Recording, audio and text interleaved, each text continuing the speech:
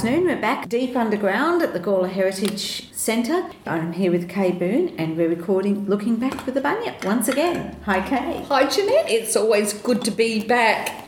I like routine. I think I'm just a creature of habit. Yes, I enjoy doing this. So we're looking today at Wednesday, May the 4th, Bunyip, and I'll kick off with 150 years ago. The weather, once again. How often are they about the weather? But we're not having any weather right now. It's just miserable. During the week, our neighbourhood has been visited with some most acceptable rain, and vegetation has made a very favourable start in horticultural departments. Could just say the grass is growing there. And in those of agriculture, the ploughs and harrows are earnestly at work. Some early sowings are beginning to show proofs of healthy animation, but to indulge in prediction would be premature in the extreme. That is an exercise in creative writing. But that's how they used to write. I mean, it was all very prosy and flowery language, but that was... It is a pleasure to read. It is. To read aloud. It can be a bit... It's written to be read aloud, I think, and that's why. It's fun to read it aloud. I haven't thought of it that way, because that's what Dickens was. I mean, it's a buoyant language that just sort of... No, not a buoyant. Effervescent language or just effusive. That's the word I'm getting. Yeah. So, I think all words apply, actually. I like it. So, okay. 100 years ago, visiting bowlers. On Anzac Day, the Glenelg bowlers returned the visit to Gawler, 20 bowlers and 17 ladies becoming the guests of the local club. Unfortunately for the pleasure of the day, rain fell and play was held up all morning. Nevertheless, the visitors spent a happy time, those fortunate in great coats making pilgrimages about the town. Oh, the weather.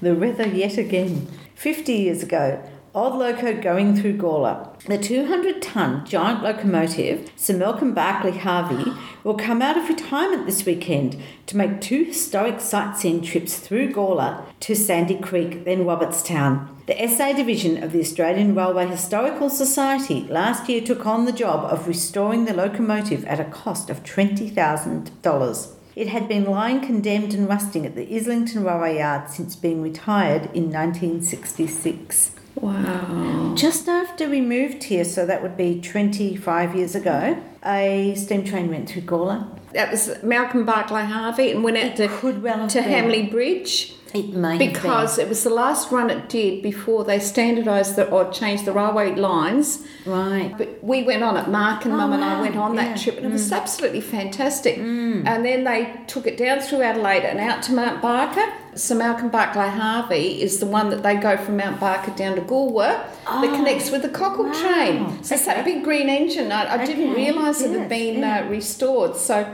yes, it's still running. Oh, great. Between Mount Barker and Goolwa. Wonderful. Yeah. But Goolwa, of course, has got that tiny little narrow track, the narrow gauge. Yes, when they changed all the gauges, and that's why it's just too hard to try and get suburban trains out to places where, like Two Wells and out to the Barossa Valley, because the investment needed in getting the gauges. Right. Well, my grandfather was a station master, so my father grew up on stations. And whenever we lived close enough to the rail line growing up to here, there was a steam train, he'd get the car out immediately and go and chase the steam train.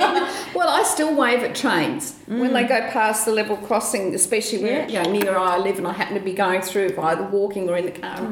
Going like this, and I think, people must think I'm mad, but it doesn't matter. I love trains. Yes, I love trains. And my brother is an engineer, and he's a rail track engineer, and he's spent all of his working life. So his work has taken him all around Australia and around the world.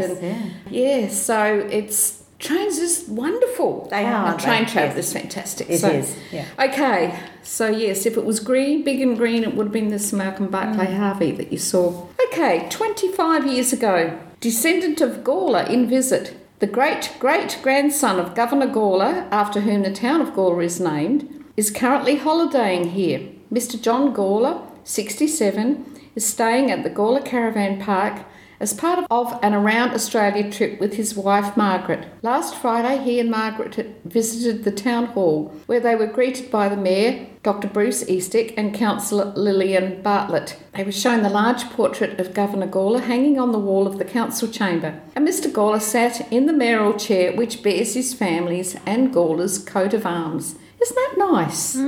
Yes, it is. Why is his age important?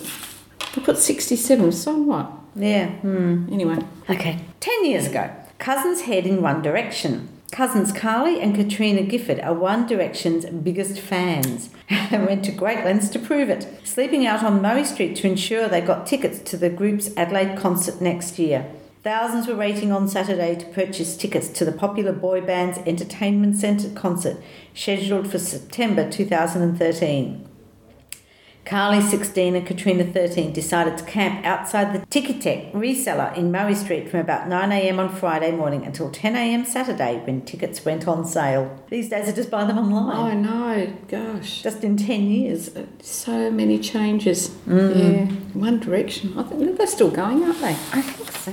Okay, so over to you for the Gawler Then and Now. And it's a photograph of the opening of Williston Oval. The Elliot Goodger Memorial Park was opened on March 27, 1977. The Williston Football Club rooms appear in the background. Because we had a looking back story about the Elliot Goodger. Yeah, because they spelled Goodger, and they've spelled Elliot incorrectly. I mean, I hate those typos. That's right. Justin's nephew was called Elliot and took us about 3 years to learn how to spell his name correctly because there's so many different ways you can spell it. I'm always getting told off. Yeah, so that's it for the Bunyip Fool. Okay. May the 4th. Yes. Okay. May the 4th be with you. Oh my goodness, did I really say that? No.